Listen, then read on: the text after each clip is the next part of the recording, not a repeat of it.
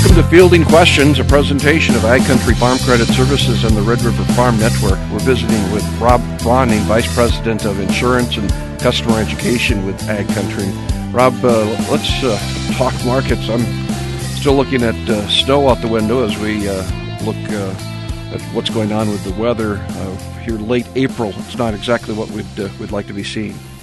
Nope. We always get excited early, and Mother Nature just always reminds us that she's in charge, and we'll get going when she allows us to. It's like you said, looking out the window, it's pretty white right now. Tell me, does that impact the growers' decision-making process? I think it's still early enough. Producers have their plan in place, and they've done some preparations in the fall and planning here over the winter. I don't think we're to a stage now people are really, adjusting their plans other than knowing the spring's going to be probably short and the window to get things in. So we're still April. Last year was about this time too. We had a little shot of this snow and weren't necessarily going full bore yet. And so I think until we get into late May, I think that's when people really start switching their plans. But right now, I think for the most part, people are just hoping and praying for some warm weather to get rid of some of this white stuff so that we can get on the field and get the crops planted that we intend to plant. The price environment we had a year ago, farmers were planting really right into late June. Nobody wanted to even think about PP a year ago. With this current market environment, would it be a little different scenario? I think there's still plenty of opportunity where we're at today, even though the prices have obviously softened from where we were a year ago. A lot of our costs, or some of our costs, have also softened, so that helps make that margin still obtainable and still possibly get what they were hoping for. So, although, like I said, the market's softened, we'll see what happens here in late May and into June. If we do continue to soften a little more, then it might be a little less eager to be planting really late. I know last year there were soybeans planted into mid to late June just because we knew there was opportunity, and all farmers want to see a crop sitting on their dirt, so nobody likes to see that black, and so they were very eager to get planted even though it got a little bit late. This year I fully expect people are still going to do the same thing. We're going to probably obviously plant until the end of the planting period, and maybe even into late plant, just depending on what the conditions. Last year the conditions got real favorable there that middle of June. And I think that made the biggest difference is if you can plant into some good soil, you're probably okay. And, if all of a sudden it's still muddy and mucky and are they going to mud it in, that late, I don't know that they would. But also last year, proved that late planting and the right summer, we can have a pretty decent crop. For most of our territory, people had pretty close to average, if not even above average in some cases. But even though we did plant that late. And so I think that'll be fresh in a lot of guys' minds when they're, trying to make that decision, should we continue to go? So I think that they will. Again, I'm optimistic. We always have to be optimistic in this industry, but I think Mother Nature will correct itself here, and we'll hopefully be getting in not too long. Well, after having really too dry conditions on the Mississippi River last fall, we're now looking at high water, and there's some lock and dams that have closed on the upper Mississippi. They're talking into mid-May for some portions of the mid-Mississippi. With some of the demand out there, I'm thinking particularly with China, does that hamper us somewhat if we can't get that river traffic moving?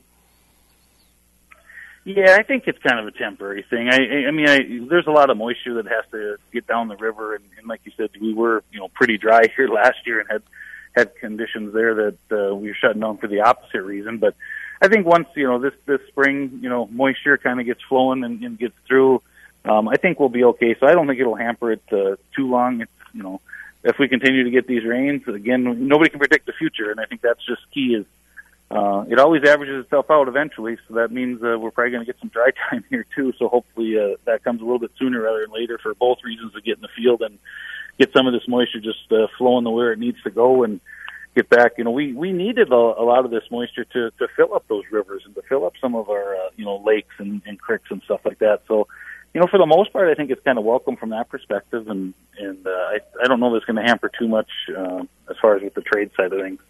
Rob, if I can switch gears over to the livestock side of things in particular, we've had all-time record highs in this cash cattle market. It's pretty gratifying. Obviously, we're seeing that because those numbers are pretty tight.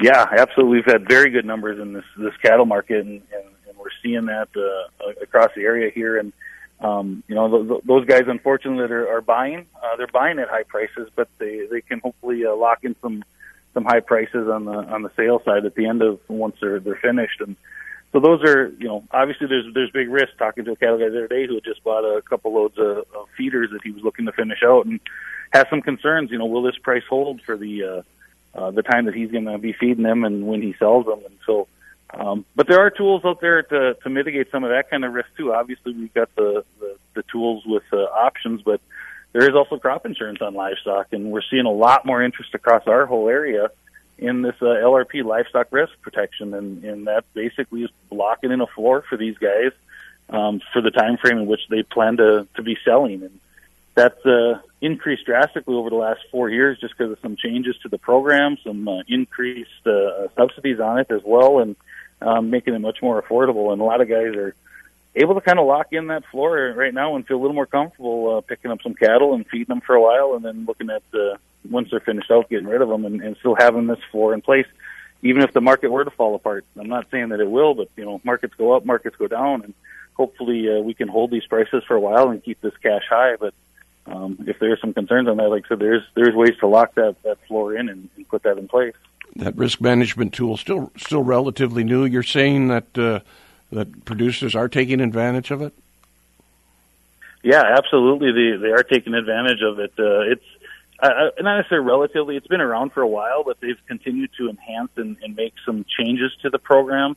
Basically, starting in about 2020, 2021, they made some changes as far as how long they have to own the cattle prior to the end, as well as some subsidy levels, the number of head that they can insure. And one thing nice with the livestock side of things is, if you look at puts, those have certain contract sizes, 40, 50,000 pounds, depending on what you're locking in. That gets to be quite a few head of cattle, where this program, you can buy as little as one head, protect one, or you can do 20 or 50 or all the way up to, 10, 12,000 at a time. But still, it's got the flexibility. You don't have to be stuck with that contract, and you can, as you maybe are buying some pens or whatever, you can, protect those as you buy them and move on, and you don't have to buy those large quantities like you would with puts or options or any other options. Yeah, definitely. Again, we're going to be heading into this month of May. Anything else on the market side that growers should be alert to, whether grain or livestock? Yeah, this typically, especially for grain, we typically see a high here somewhere between April and July.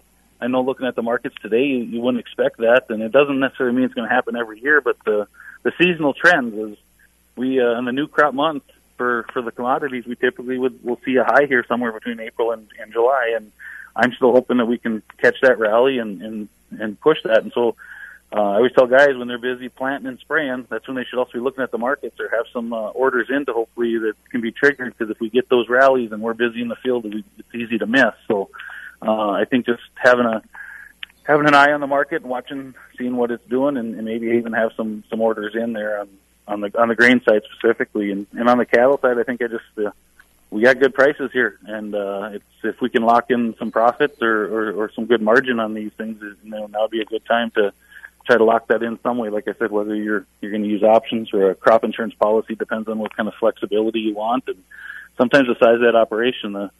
The insurance piece is definitely catered to the little bit of the smaller producer, and a benefit for them who can't afford to buy those large contracts. Some great information, very timely. Rob Fronning with us, Vice President of Insurance and Customer Education with AgCountry Farm Credit Services.